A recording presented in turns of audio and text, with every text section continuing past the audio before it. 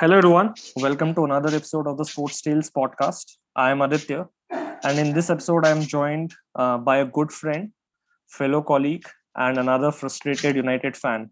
Hello, Shubham. Hey, hi guys.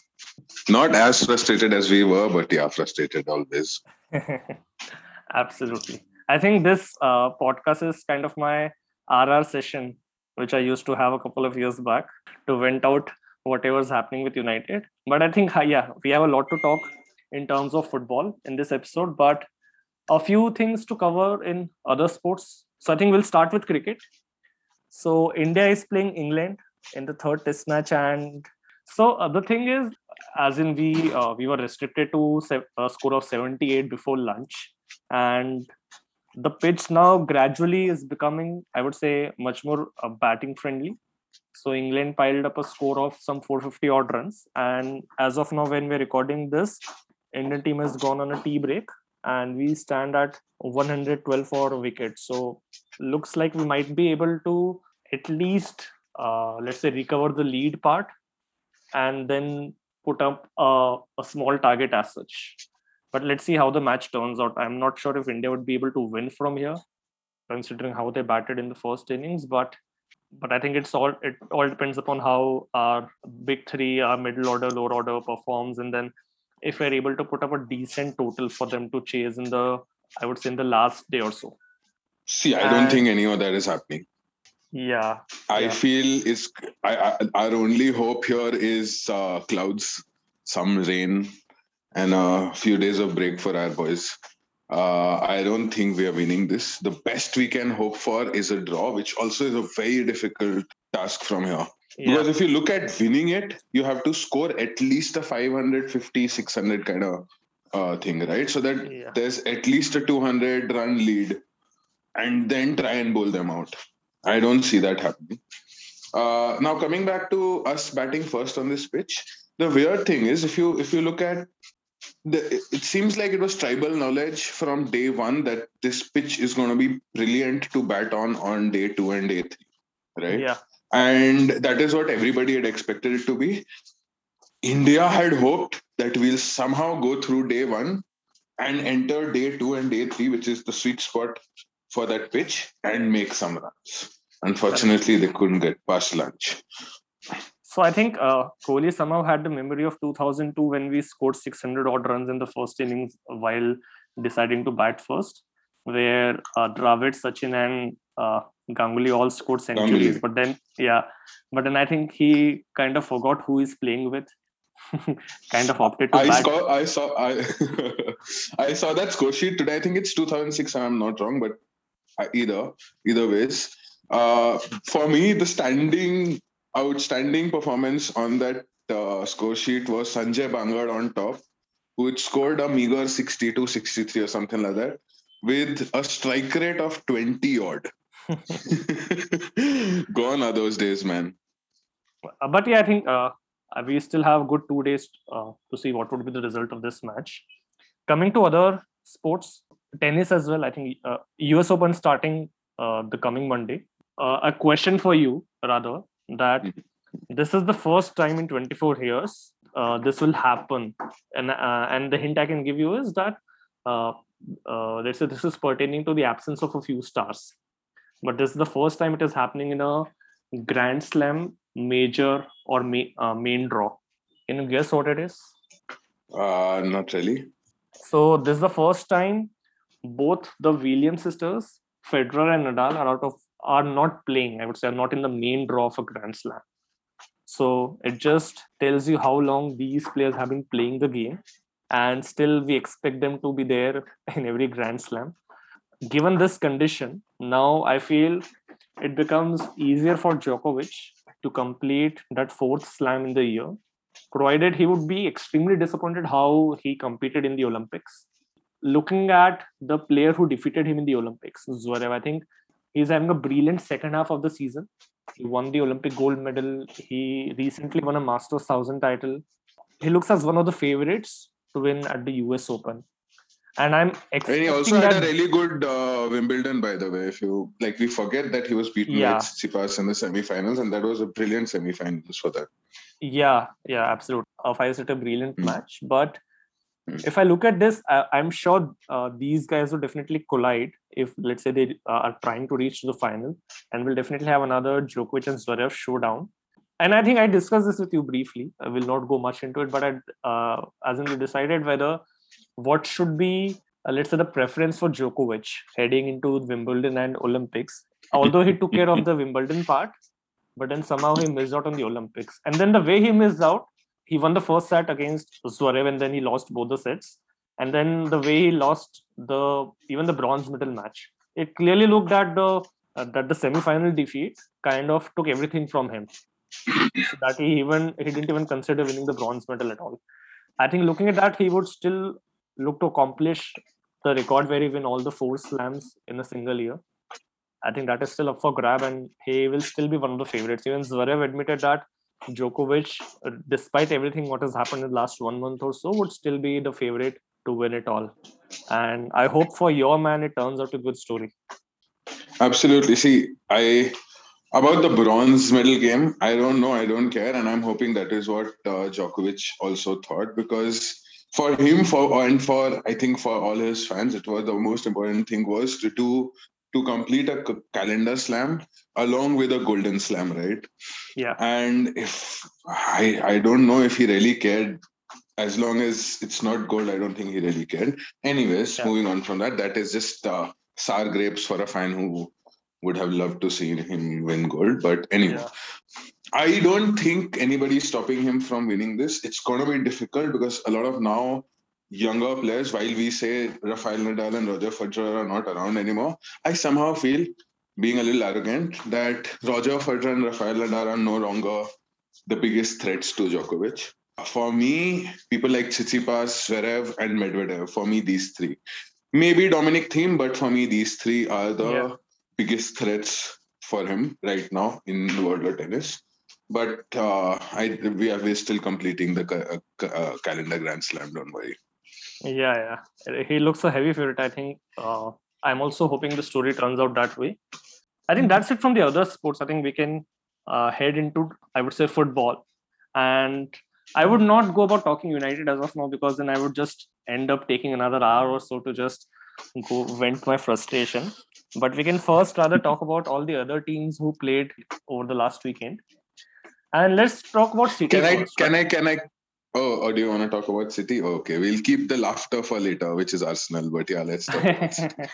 Yeah, we'll come to Arsenal later, because Arsenal has a great game this weekend as well.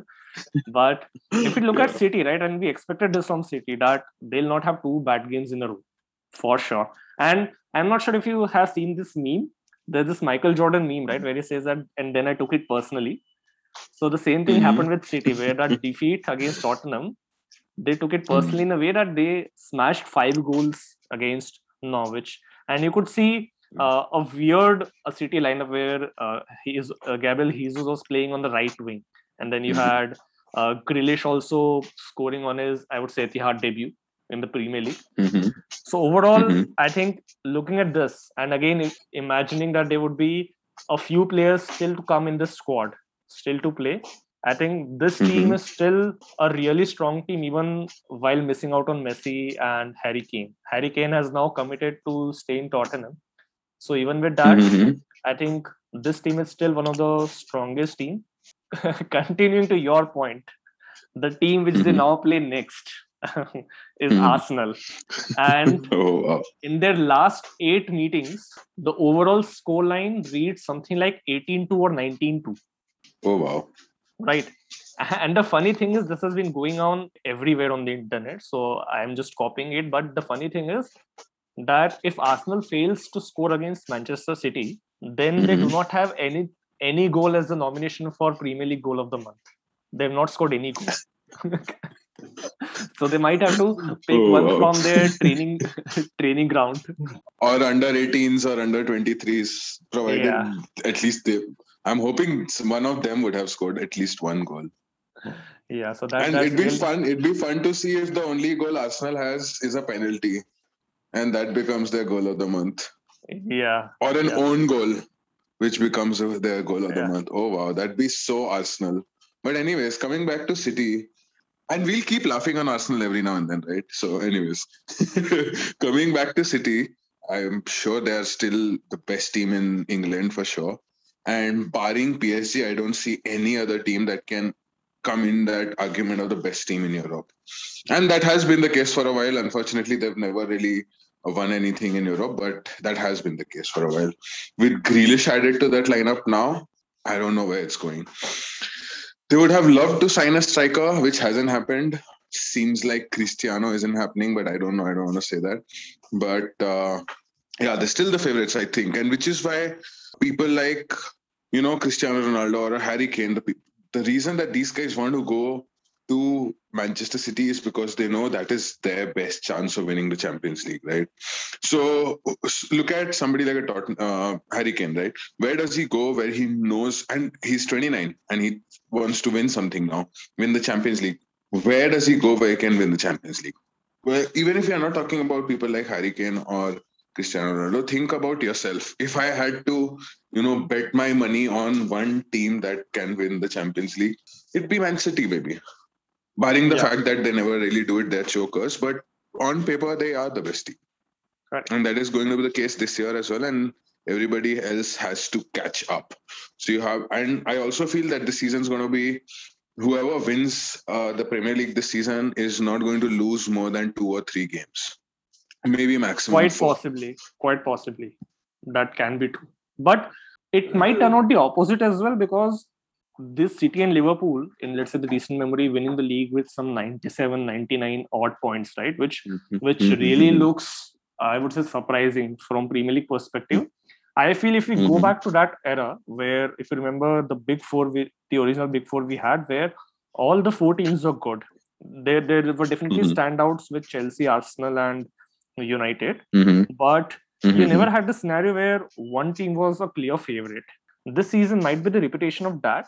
And looking at that perspective, I feel none of the teams will be able to win with a point total of 97 or 95. They might win it with, let's say, 89, 90 points, because there would be more draws and defeats against the bigger teams compared to what happened last Correct. season. Because if you look at Chelsea, if you look at the, I would say, rejuvenated Liverpool, even to United with a certain extent, I believe there would be more draws or more defeats, which even City would face, which Chelsea would face, United, Liverpool, everyone would face. So looking at that, and these would again constitute good 5 to 6 matches. And in the Premier League, you definitely have those odd defeats and odd draws every now and then. 95, 96 looks feasible, but would be difficult, is what I would say. Absolutely. See, when I say you can only lose 2 to 3 games, I feel that there are going to be a lot more draws because the league is going to be so tight. When two big teams clash, they would rather draw that game, right? Because Yeah. it's going to be very cagey. It's like any United Chelsea match from the last 8-10 years. It's going to be very cagey. People are going to. It's a lot of. I somehow feel we are going to see a lot of draws.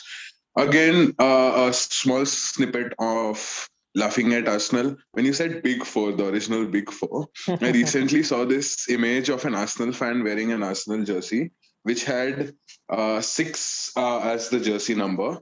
And right above the 6, it said big, and under the 6, it said LOL, which basically means big 6 LOL. So let's talk about the London teams now, right? Let's talk about Tottenham and Arsenal. We'll come to Arsenal also. So with When you Tottenham, said London teams, I thought we were talking about Brentford, but yeah. Yeah, they've had a good start compared. They had a better start compared to Arsenal for sure. But yeah, coming to Tottenham rather. So interesting turn of events for Tottenham, right? First, right after the Premier League match, they had this Europa qualification match or something like that in Europe. They traveled to Portugal, and the weird part was that at that time, I think mentioned in the last episode as well, Harry Kane didn't travel with the team for the match, and they lost that match 1-0 to a weird team. I don't even remember the name. I mean, it's very likely of Tottenham to do such things. But they Yeah, came Europa back. League qualifiers. Yes. Yeah. But they came back in the Premier League and they won again 1-0. And Harry Kane, I think, played as a substitute in that match. So they won against Wolves, if I'm not wrong. So with Kane now tied up to Tottenham, I think they would do good, because there was this entire worry that City would become that much better with Kane and then Tottenham would become that much worse. So if Harry Kane is now staying at Tottenham, which guarantees you at least 20 goals in Premier League, right? If he let's say Absolutely, if yeah. he doesn't play begrudgingly, if he plays like he Mhm. does, then we get another Mhm. 20 goals or so. But if he plays in a way where he does not want to play for Tottenham whatsoever and is just looking to pass another year because he knows we are not going to win any trophy, which is a Mhm. reality, which will be a reality, then I'm not sure how much it helps Tottenham. But he can just solidify his case. I would say play another such season where he's a, I would say, golden boot contender. So in that regards, I would say Tottenham can still finish better, because how they finished last season, I expect them to finish better this season, considering that. And they have a new manager, feels like a good Premier League manager. So when you say better, what do you mean? Do you mean better than Arsenal or better than themselves last year? Better than themselves last year. Obviously, they're better than Arsenal. They've been better than Arsenal for last 3 or 4 years. There's no question about that. That who is the better team in London as of now, at brand value and everything. It's just that they'll be better Mhm. than themselves, I believe, and definitely better than their London rivals for sure. Talking about the London rivals, I think the fondest memory I have of Arsenal is not the Arsenal football game, but the Arsenal fan TV. And I was Oh, randomly, absolutely. I was randomly looking at some of this compilation of Arsenal fan TV members frustrated, and now I remember these faces as the common faces which you see at Arsenal fan TV, and how they are so easily, I would say, frustrated by the team. It's weird how this team lines up, how this team plays, how they not have any star player on the pitch. I'm not sure how this team even would manage to finish top six, looking at how they've been playing. I think for Arsenal, a reasonable target this year has to be top 10, not top 6 at all. There are a lot of other teams that are much better. I'm sure West Ham's going to finish the season above them, probably even Aston Villa, I'm not sure. So for them, ideally, it is top 10 in terms of what they can, which basically I'm sure they'll not be happy with top 10. But if they finish top 10, it's not that bad a season, at least from my point of view. Second, coming back to Arsenal fan TV, being a United fan over the last 7, 8 years, it has been so depressing. But every time we lose a game, an important game that we lose, or a very easy game that we should have won, we drew, or in fact, we've lost some of those games as well. The only thing that picks me up is an Arsenal fan. And if you don't have an Arsenal fan right next to you, open YouTube, open Arsenal fan TV. Two videos, one after the other of Arsenal fan TV, you've forgotten your own problems. Absolutely. I think there's just one, I would say, fan base more frustrated than us. It's the Arsenal fan That's team. us. And the difference is huge. It's not like we are frustrated. We are like we've sort of now gotten better, right? I feel what we were probably 4 years back to what we are now, we've progressed at least. So that Yeah, frustration's sort of reduced a little by little, season on season, where an Arsenal's been finding new lows every season. I think, yeah, and I think enough about Arsenal and Arsenal bashing, but coming to And another we'll keep London. coming back to Arsenal every now and then. Yeah. Yeah. Coming to Chelsea, I think how Chelsea played against Arsenal, I think not a Mm-hmm. surprising thing. Debut for Mm-hmm. Lukaku for sure, and he got his Mm-hmm. goal on the debut. But Mm-hmm. Chelsea does look a strong team. I think what we were the opinions we had about Chelsea just after they won the Champions League, I think for me at Mm-hmm. least they still hold true, and they will Yeah, absolutely. continue to be a strong title contender. I They was are second hoping, favorites right now. yeah, I was hoping, and I'm still hoping that the way Chelsea and City are playing, we Mm-hmm. and the way we have played over the last two games, I'm looking at a third place finish for United, which is not an ideal scenario, but I am Mm-hmm. just thinking of it from the perspective of how City and Chelsea are currently playing and will continue to play with the depth and the talent they have. And I think how they exploited that left back for Arsenal, how Reece James was playing, I think the space he had just like a whole garden to himself to wander around and then provide those assistance, score the goals. I think I just stopped watching the game after halftime because I knew there's no point. No matter how well Arsenal play in the second half, Chelsea would maybe just relax it, focus purely on the defense, and then just, I would say, pass the next 45 minutes to get a win, get an easy win here, and that's exactly what happened. I think for Chelsea, another big news yesterday we had the Champions League draws, and Jorginho won the UEFA Men's Player of the Year, and Tuchel won the Coach of the Year. I was just looking at this. I was wondering. So in the Men's Player of the Year category, you had Jorginho, Kante, and De Bruyne as the nominees. And then I was wondering, okay, why we do not see Ronaldo or Messi? But then I realized Messi hasn't won anything significant in Europe. It's just the Copa America which counts. And then Ronaldo hasn't won anything. I was just checking when did this happen last time when we did not have any one from Ronaldo or Messi. I thought this might be the first time, but this happened the last year as well, when I think Lewandowski won the award. Last year we didn't have a Ballon d'Or. No, not Ballon d'Or. You still had UEFA Men's Player of the Year. Oh, UEFA Men's Player of the Year. Yeah, absolutely. Yeah, so there you didn't have Messi or Ronaldo. But yeah, I think weird to see none of them in the top three in any such best player or so. But I think we'll have to start getting used to it somehow. Exactly, had to happen at some point. Yeah. But yeah, I think coming back to how Chelsea is playing, they have a really tough, I think, fixture now. I think Arsenal was still on paper tough in terms of the brand value and the history, no longer in practical terms. But if you look at Liverpool now and the way Liverpool has also been playing, this will be a great contest. You have two good matches at least theoretically in this coming Saturday, which I think is tomorrow.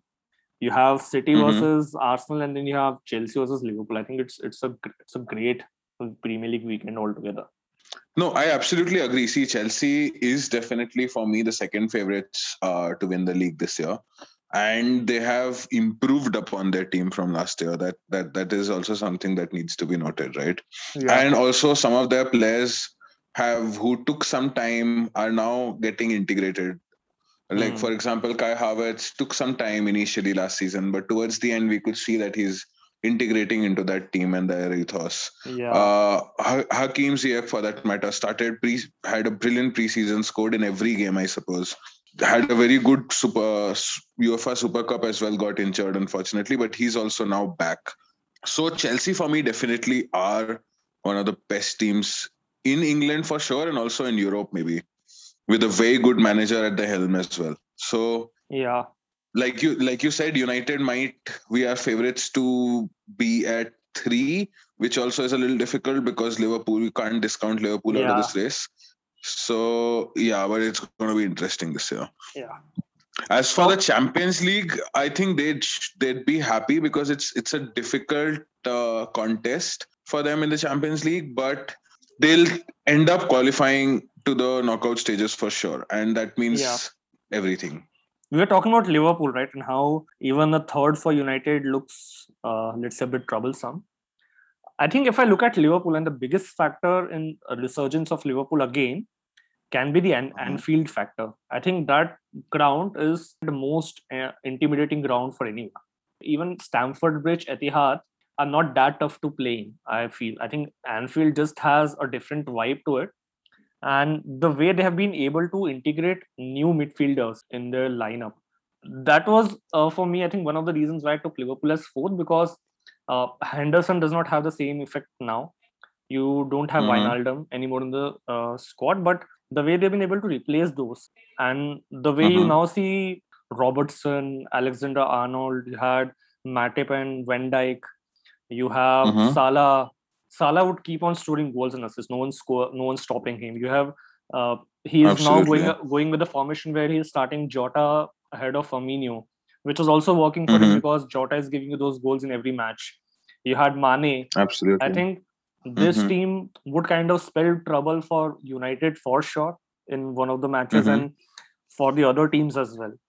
I still feel they're not as favorite as Chelsea or City, because we saw that season from them last year where they surprisingly did not do well in any tournament whatsoever. So looking at that, I think it's still to say whether they would be able to maintain some sort of consistency from the season before that. And that's why I think they might finish ahead of us. They might surprisingly finish second as well. Who knows? But let's see. And I definitely want United to do better than them. That's why I picked them to be fourth, because I knew United is not doing better than Chelsea and City, looking at how we have played in the last match. And that's why they sit at fourth position for me by the end of this season. But let's see. I think a real tough contest for them as well. It's not going to be an easy one, even with a homegrown with the infield advantage for Liverpool. But let's see. I think that is the most interesting match of the weekend, the highlight of the weekend. It's good for both the teams that they're playing each other early at the start of the season, because even if, let's say, there's an upset for any one of them, they have a lot of matches to recover this, specifically early when they do not have those many games to play in a week. I think that Absolutely. the fixture just helps Chelsea and Liverpool both, I would say, overall. Absolutely. Absolutely.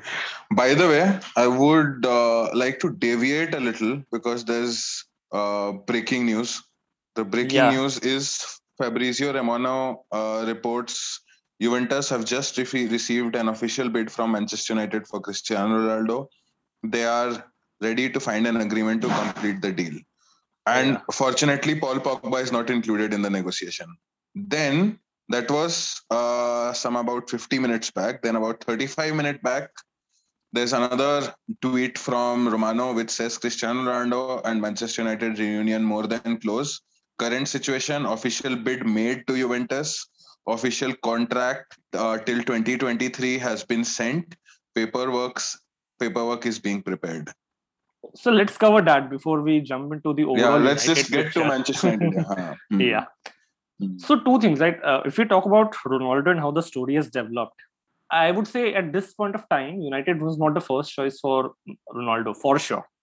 Because let's look at the entire turn of events. Now, we were very sure, we were somehow getting the hints that Ronaldo does not want to play with Juventus before the start of this season. The signs became evident when Ronaldo, I think, requested that he would not start the game. He does not want to start the game. And then he came on as a substitute later, and there was another interesting turn of events where he scored a goal which was denied by VAR.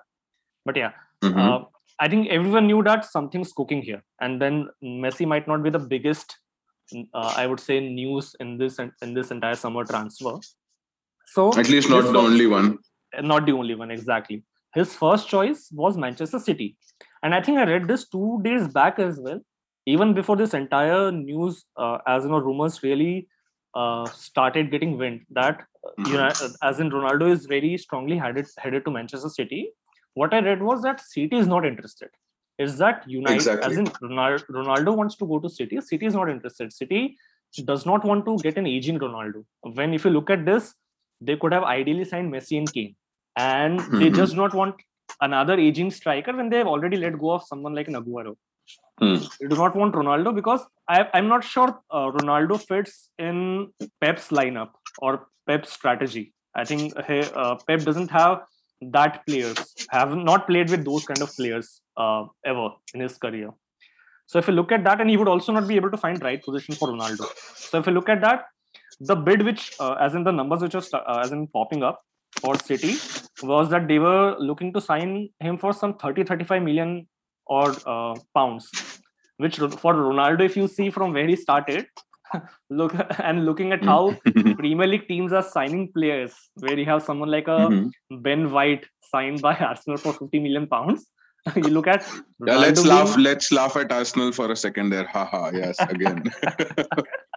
So if you look at Ronaldo for 35 million pound, it's a bargain for any team. But still, City didn't want to sign Ronaldo. And now it becomes clear that Juventus also does not want Ronaldo. A former Juventus executive. Interesting. Yeah, he came out and said we'll be a better team without Ronaldo, right? Exactly. And he said that we'll never be able to recover financially from this Ronaldo transfer, because on the books he has been a loss for us. And now it's better that we let him go of any cost.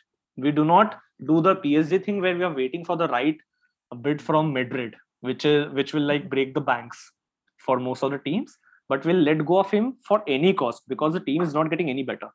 So the interesting thing that I was reading yesterday was that Juventus is looking for a 30-35 kind of a thing, whereas City is not ready to pay anything. Yeah, And then I read something today which made sense, that which is something that you were also talking about, that he doesn't really fit into a Pep Guardiola team, right? And yeah, doesn't really fit into the transfer strategy that we've seen Manchester City follow for a few years. And they are right now not a team that is just looking to make a marquee signing for just t-shirt sales, yeah, right? Jersey sales. yeah. I think their whole and sole target is to win the Champions League, and they will, knowing Guardiola, he will only sign somebody he feels will fit his team, not Yeah, somebody just for the sake of him being Cristiano Ronaldo. yeah, So, yeah, that is what has happened there. yeah. I think the latest update is that he's already taken the private plane and flew from Italy, and he'll be Yeah, shortly that was there. landing in England. It would be another of those scenes where the fans are waiting at the airport to greet him. And I think this is like one of that signing where as in United might announce him on Sunday in front of let's say, I think we're not playing at home, so we might not announce him like how we did for Varane. But when this entire thing was building up at night, as in sign for City, I was very sure Mhm. that this would be another kind of a Tevez and Peter Schmeichel thing where the fans would not forgive him for sure. And even Ferguson, for that extent, would have, as in the principles that man has, would not have Mhm. seen that coming. And I was saying that maybe just because of his relationship with Ferguson, he still might consider United. And we are seeing that happening. Again, I'm Mhm. look talking about United. I'm not sure how this helps us, because now let's talk about United, right? And since we already talked about Ronaldo coming to United, Yeah. I think uh, I didn't watch the match completely. I'll be honest, right? I caught the highlights, and Mhm. I saw that Pogba played well because you could see it in the highlights as well. I could see on the Twitter as well that people were praising Pogba, and I said, "Good. We didn't want Pogba to like slow down after the first game and continue this for next 20, 30 games, however how many games he can play." But then the thing 60. is that, yeah, 60, whatever Hopefully number of games 60. that is, yeah. Uh, But the thing is that the other people slow down. They have this on and off thing, and I saw the first, I think, goal which we conceded. Fernandes very casually considered the ball, hoping for a foul to given to him, without realizing that the rules have now become stricter. You can't just fall in and expect a foul to be given. mhm. FA and everyone has kind of made these changes specifically for players like you, considering how easily you just fall and then ask for a penalty or ask for a foul. And then what Fred did is not committing entirely to the ball and then having that odd deflection for De Gea to concede. Or how do you draw to a team rather 1-all away when Mhm. you defeated the same team 9-0 and last time you met in the Premier League, provided that team was down to 9 men when you played them. But how do you lose, or how do you draw 1-all to that team looking at the easy run of fixtures you have? You're not even gone into that series of fixtures where you play like Liverpool, Chelsea, City like back to back. You're still playing Mhm. easier games, and Southampton would be in the relegation battle again this season. So, Mhm. as in this is disappointing, because if you still show such signs when Pogba is playing well, because when Pogba stops playing well, you as in forget about winning against Southampton as well. Then you don't even win against Mhm. Southampton. So I'm just worried whether signing Sancho, Varane, or Ronaldo helps, because I'm not sure if you still have those defensive midfielders you need. You still have got a good defender, but then Maguire kind of has this off days where you expect Maguire to play well, and then he kind of depends on Lindelof, and then Lindelof has to carry Maguire during the game.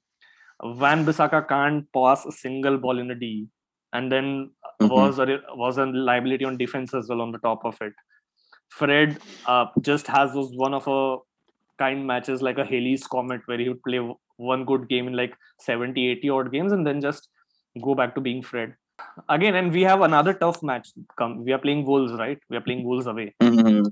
or Wolves at Correct. home. I'm not sure where we are playing Wolves, but Wolves away. Wolves away. Wolves away. So another tough away game for us if you look at how we performed against Southampton. And I'm not sure whether Varane plays the next match, because Varane I think would still need some time to be integrated in this lineup, because Mm-hmm. the way Ole picks the squad, he does not even give the poor Van de Beek the chance to play in the team. I'm not sure if he Mm-hmm. brings Varane that quick into the team.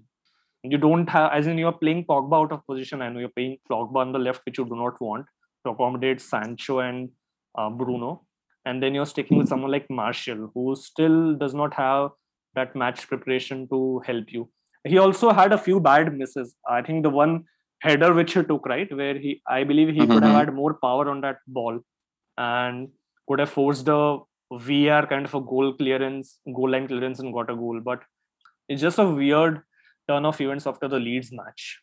Absolutely. See, for me, and this is just the positive guy that I am, I feel what happened against Southampton was some amount of overconfidence after the first game. And we could see that. I could, like you said, right? Everybody was lacking the pace, the intensity that you expect out of a Manchester United team. Not just Bruno, not just Fred. I like one of my favorite players right now in this team is Luke Shaw, and he was also so slow on the ball. His decision making was so slow. I don't know. It was just an unfortunate game. What I'm hoping for now is that they would have taken that game as a tight slap across their face and they would learn from it. As far as signings are concerned, I feel that the signings have been good. But I agree with you that we always needed a defensive midfielder, and we haven't got that player yet. I'm not sure if that's going to happen from now on until I think the window closes on Tuesday. I don't see that happening now. Yeah, For me, the only way this is now going to work is that your defense, which is the Varane Maguire pair, becomes so strong that you can afford to play three slightly attack minded midfielders and move to 4-3-3. Moving to 4-3-3 is very important for us because obviously we don't have the mastermind of Pep Guardiola to play the kind of games that he plays. And yeah, I feel we've moved on from, like we had moved on from 4-4-2 at some point. I think we need to move on from this 4-2-3-1 formation with yeah, two defensive minded midfielders yeah. in between, right? I think we need to move on from that. So now if we have to do that, how do we do that? We either have either of McTominay or Fred playing if you want to play that, or in games like the Southampton game where it's going to be a low block, or it is going to be Southampton was not a low block. Southampton was high press. But other games, like if you end up playing a Burnley, you play teams like Norwich, you play teams, those kind of teams that are going to go into a low block against United, then you play three proper attacking minded midfielders, which for me, again, I'm not sure if this will happen, but for me, should be Van de Beek, Pogba sitting deep, and Van de Beek and Bruno playing right in front of him, and all three of them pushing ahead, right? And that is only possible if the Maguire Varane partnership turns out to be what we expect it to be, right? I think, But it is unfortunate that we are not signing a proper defensive midfielder. We were going about for Saul Niguez. I also heard rumors of I think who's the Wolves guy? Traore. No. The central midfielder. Is this the old Portuguese fellow, that's Moutinho? No, not him. Anyways, so one of those players. So we were also behind Kamavinga, who was a young Yeah. prospect but a good defensive midfielder. But Hmm. we didn't do that. I feel that is going to hurt us this season to a certain extent, unless Mexos comes. One, he's injured now and he'll be out for a while.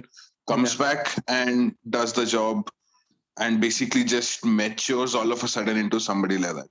But apart from that, I feel the team is there now. We have some amount of depth as well. Rashford is yet to come back. Sancho is yet to be integrated into that team. Cavani is yet to come back.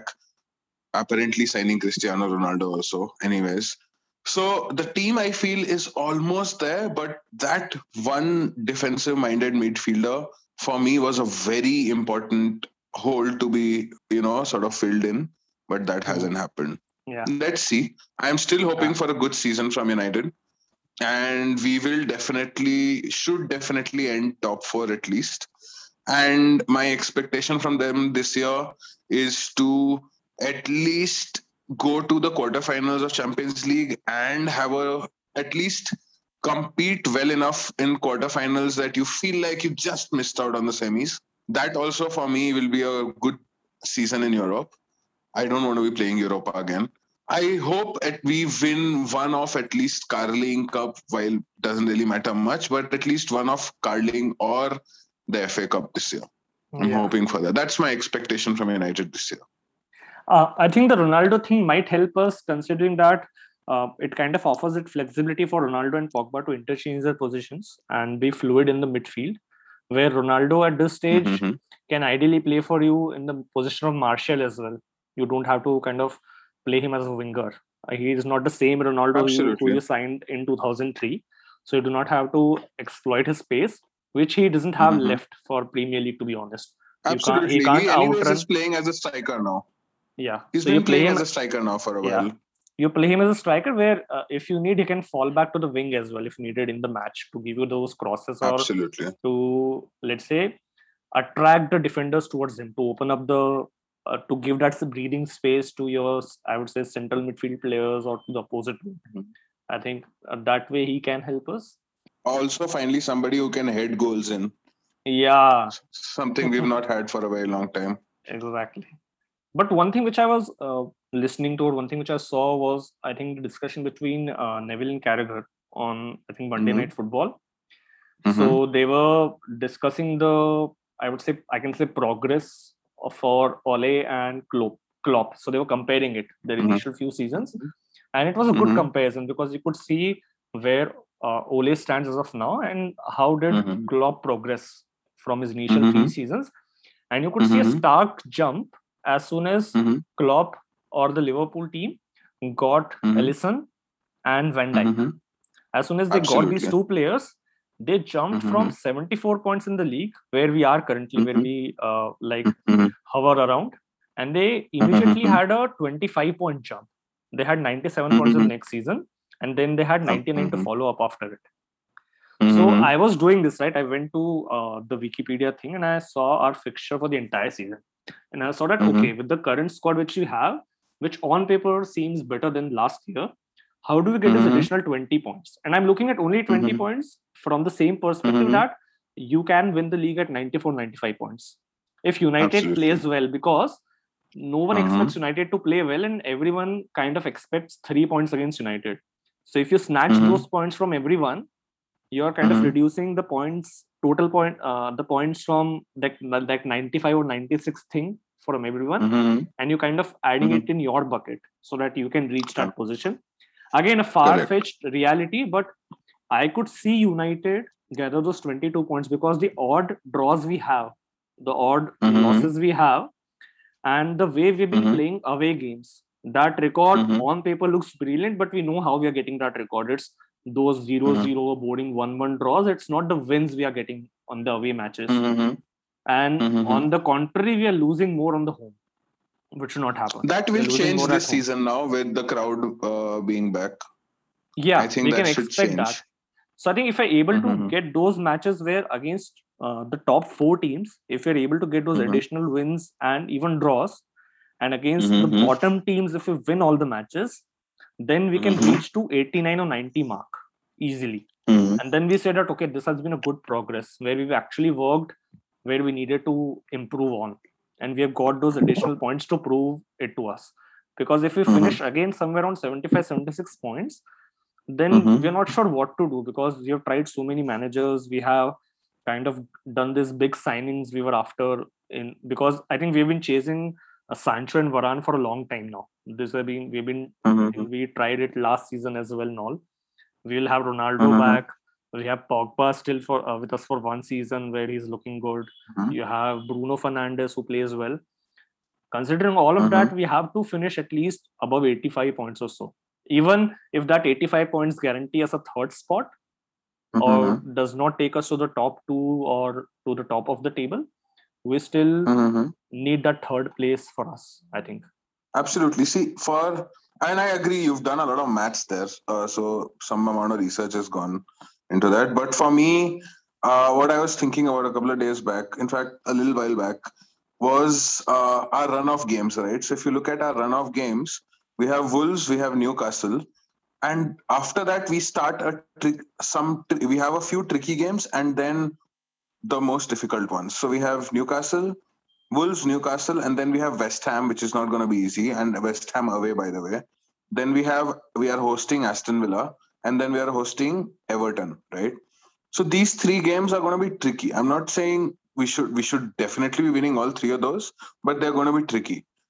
Yeah, Once you go past that, and we have entered October already, we play Leicester away, then we play Liverpool at home, then we play Tottenham away, and then we play Man City at home, right? We do yeah, have a game with Watford in between, but after that we play Chelsea away and we play Arsenal at home.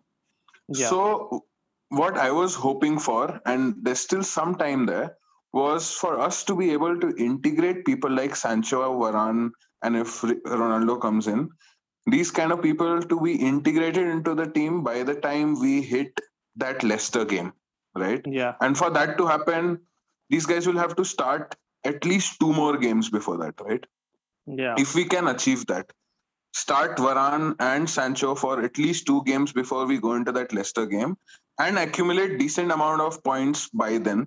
Hopefully yeah, not lose anything else. Maximum draw one game. I'm hoping even that doesn't happen. And then you can go into that difficult period and try and get the most out of that difficult period. yeah, If that happens, which ends at around the 1st of December, which is the last Arsenal game. Actually, why am I considering Arsenal? The last difficult game is the 27th of November with Chelsea, and that too away. If we come out of this game with decent points on the table, then it becomes very easy because then we play Arsenal, we play Crystal Palace, we play Norwich, Brentford, Brighton, Newcastle, Burnley, Wolves, and then again Aston Villa, West Ham, right? yeah, So if we come out of that on a good points tally after the 27th of November, then we have a very good chance of yeah, whatever ending first, second, third, wherever we do. yeah. So for me, I that's the thing, and I agree with what you said that I think we're just falling short of a few points here or there. The games that we've drawn that we shouldn't have drawn, games that we were almost winning, like the Everton game last year. We hmm, won that game, but we somehow ended up drawing. If we hmm. can get those 2 points from those draws, two more points from those draws, Yeah, by converting them into wins, I think we are up for a good season. yeah. I think for us to, as in finish in the top two at least, or even hope for winning, Mm-hmm. we need to be Mm-hmm. at that position by the end of December. I think if you're not that, then it becomes difficult because it's the second half where you have a fair idea in terms of what your primary 11 looks like. Your strategy is almost finalized. And then the teams play Mm-hmm. really well who are supposed to win. You could see that with Chelsea. Absolutely. You see that with City every year they won the league. That it's the second Mm-hmm. half where they just pick up the pace. They Mm-hmm. just leave everyone in their trails. I think Mm-hmm. this is something which we should hope for. I think we had that. I would say in the Mm-hmm. last season where we were Mm-hmm. at one point also leading the table in December, but Mm-hmm. then we kind of immediately fell off from there. We kind of lost. I remember that one match which kind of changed everything for us. We lost to Sheffield, which was 20th at that time in Yeah, the table. We lost 1-0 correct. away, which no one expected. Correct. So I think we Mm-hmm. have to kind of not lose those kind of matches and not draw those kind of matches. We have to win those matches again. I think that's what the best teams in Premier League and everywhere do in the second half. And if you're able to do that, Mm-hmm. then it's a brilliant season for us. Otherwise, I'm not sure what the story is or what that improvement is. But yeah, we'll have to see. Absolutely. See, one thing that I feel while we were talking about that, I was thinking about what you said a little while back that, our team sort of slacks after a good game, we end up slacking the next game, right? So that is where signings like at least two of them, I'm not sure about Sancho, but at least Varane and Ronaldo, if Ronaldo that happens, right? There's a big star mark there still. But if that happens, the one good thing that you'll see is Ronaldo, however old he becomes, he will never slack a game, right? Yeah. Something that we have with Bruno as well. Bruno unfortunately lost that ball in Southampton, but he's somebody who doesn't slack through a game. If Pogba continues to do what he's doing, if Ronaldo comes in, Sancho on the right, Rashford comes in. These are people who don't slack. The problem with us for a very long time was even when we had really good players around, we still had some players who just absolutely slack. Our defense was one of those. So people like Smalling and Phil Bailly Jones. and Rojo, these Phil Jones. Oh wow, he's still at the club. That's Yeah, he's still at the club. Yeah. absolutely mind-boggling. Yeah. So those kind of people, and then the midfield we had. So we had a lot of people who just slack on a random day, right? But with these experienced stalwarts that we now have signed, unfortunately, Varane is still age-wise at the peak of his at least footballing career in terms of age and fitness. Ronaldo is definitely towards the end of his career, but he still is a man who has razor sharp focus, and I am sure he will never slack in a game, right? Yeah. Even if it's going bad. So I feel at least that side of things for Manchester United is changing, and we can see a drastic change there. Where the right, and that has changed since Bruno Fernandes, by the way, right?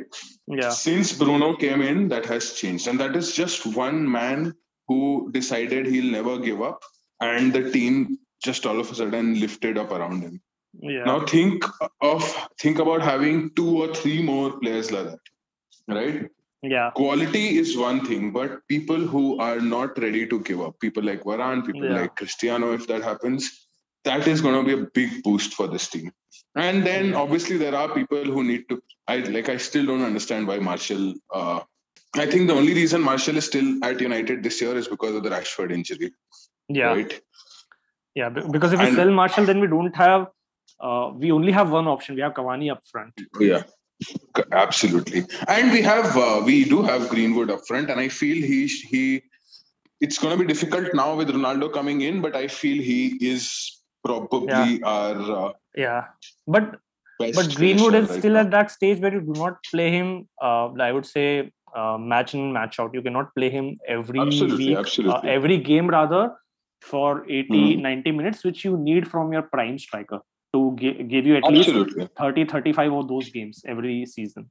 So he will reach that stage eventually, maybe 2, 3 years down the line, or maybe 1, 2 years if Mhm. he is able to continue. If he continues Progress the playing way well, he's yeah, progressing. Yeah. yeah, yeah, See, I feel it is good for him as well that he is not playing 38 Premier League games a season, because you have to understand he's a kid, right? yeah, And the kind of pressure around Manchester United is not something everybody can handle, and he needs to be protected. Unfortunately, we could never protect people like Rashford and people. Rashford, for that matter, Rashford being a prime example, we could never protect him from that pressure. But thankfully, he came out of it properly. He was a very mature man. But if you yeah, look at other great youngsters around. You look at Phil Foden. For me, he's probably one of the best youngsters around right now. And you look at how he has been integrated into the team. And he's still yeah, not a full-time starter, right? yeah, And yeah. I He's feel not. that is important for kids. That is important for somebody who's 20, 21. If you remember what you were at 20, 21, you'd be like, I couldn't have handled the pressure, let Yeah, alone handle absolutely. the pressure of Manchester United and Manchester City. I couldn't have handled the pressure of My being the college prime. exams. Exactly. Well, no, the better, a better example would be the college football team. Yeah.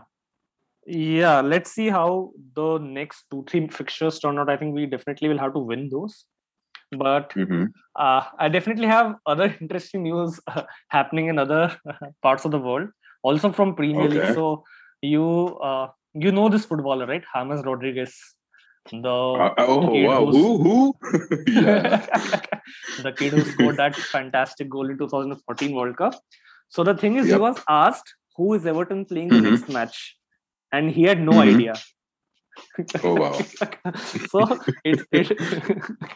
so the thing is that apparently he's still living that dream where he has moved to Madrid along with Ancelotti and Bale.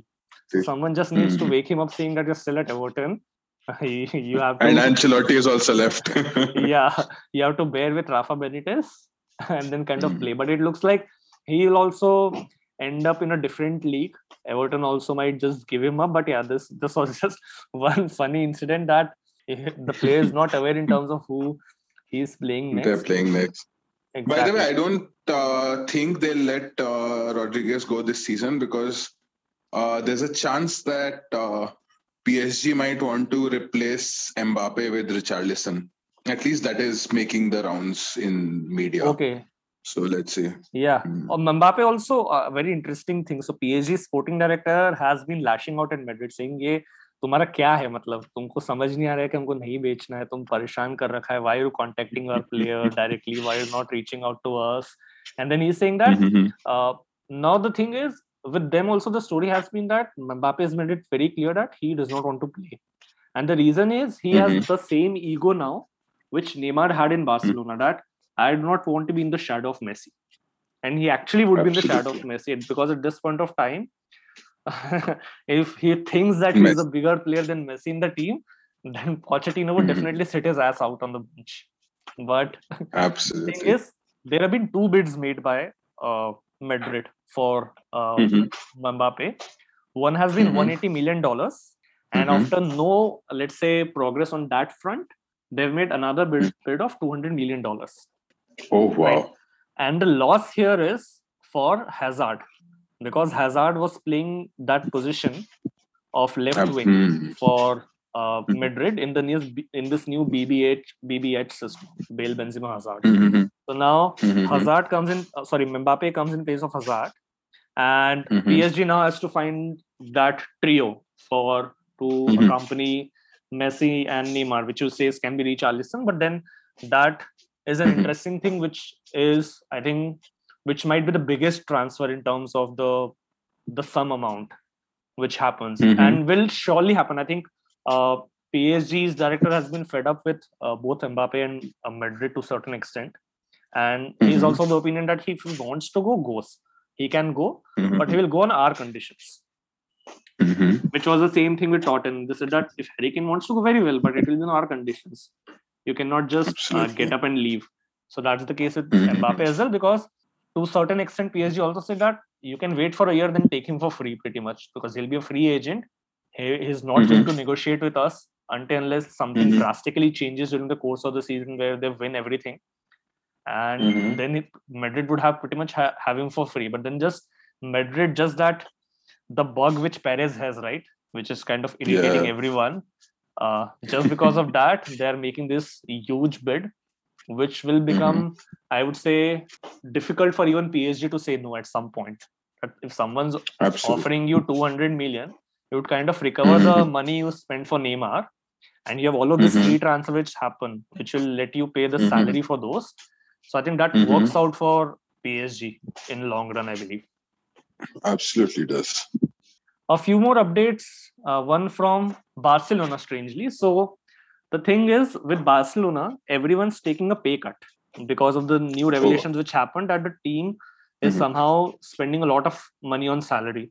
So there's senior players like Piqué, Sergio Roberto, Busquets, and Alba all have taken a pay cut. Now the player they're expecting to take a pay cut and who is refusing. Guess who it is? Depay or Griezmann? No, it's Samuel Umtiti. Oh wow! and the thing is, the Samuel Umtiti is not entertaining any contracts as well, any bids. So there have been multiple bids for him because he can do well at any, let's say, medium club at this point in his career. Yeah, but he's not entertaining any bid. He's not listening to any such outgoing bids or contracts. And then Barcelona is frustrated at what do we do with him now? Because as long as he's in contract with us, we have to pay his wage, and he's not listening to any offer. So that's that's the interesting thing happening in Barcelona. Yeah.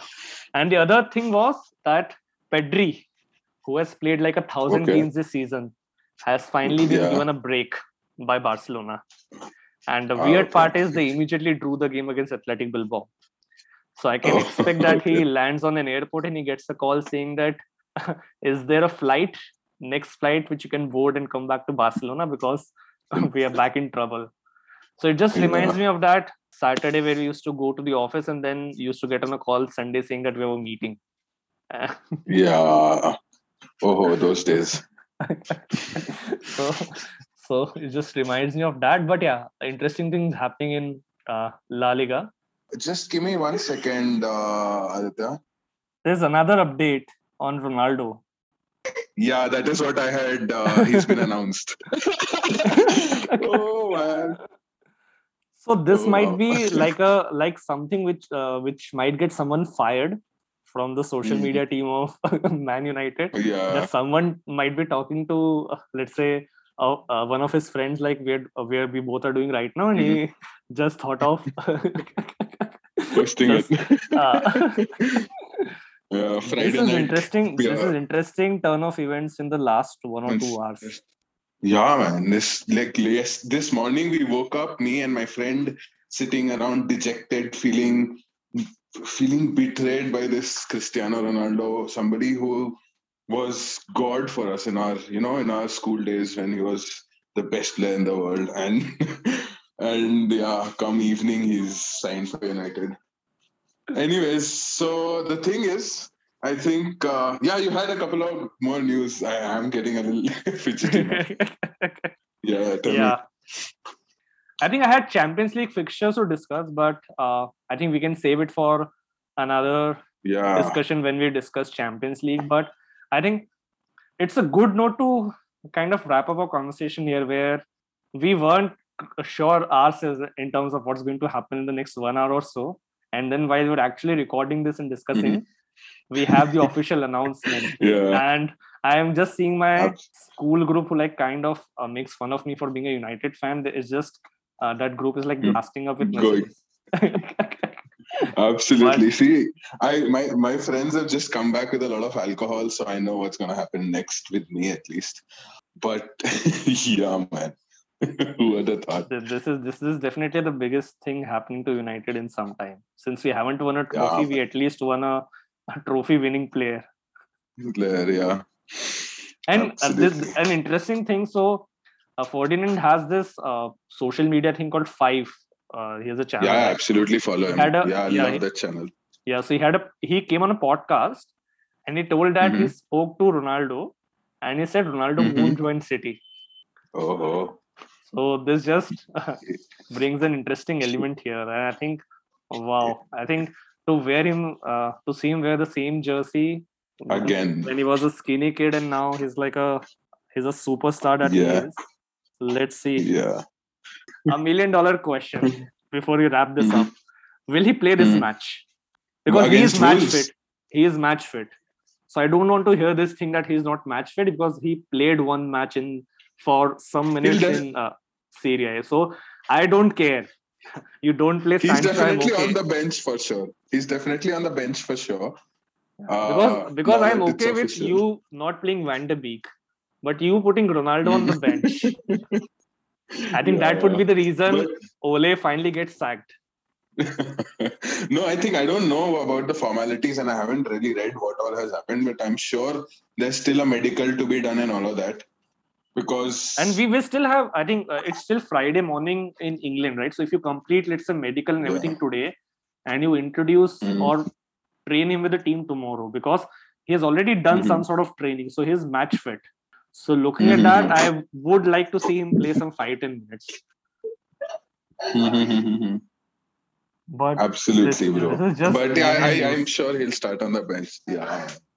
Oh man, Yeah. this is a great note to end this episode, I think. And yeah, man. Absolutely. And it's great, dude. Keep calling me on this. At least I get a lot of news from you. Let's Absolutely, connect once more before the window ends so we have yeah, a midfielder on our yeah. books also. Thanks a lot, bro. It's been fun. Yeah, absolutely. It's great talking to you. And to everyone who tuned in again to hear this episode, thank you for joining in. We'll be back again next week with more content, with more such updates and discussion.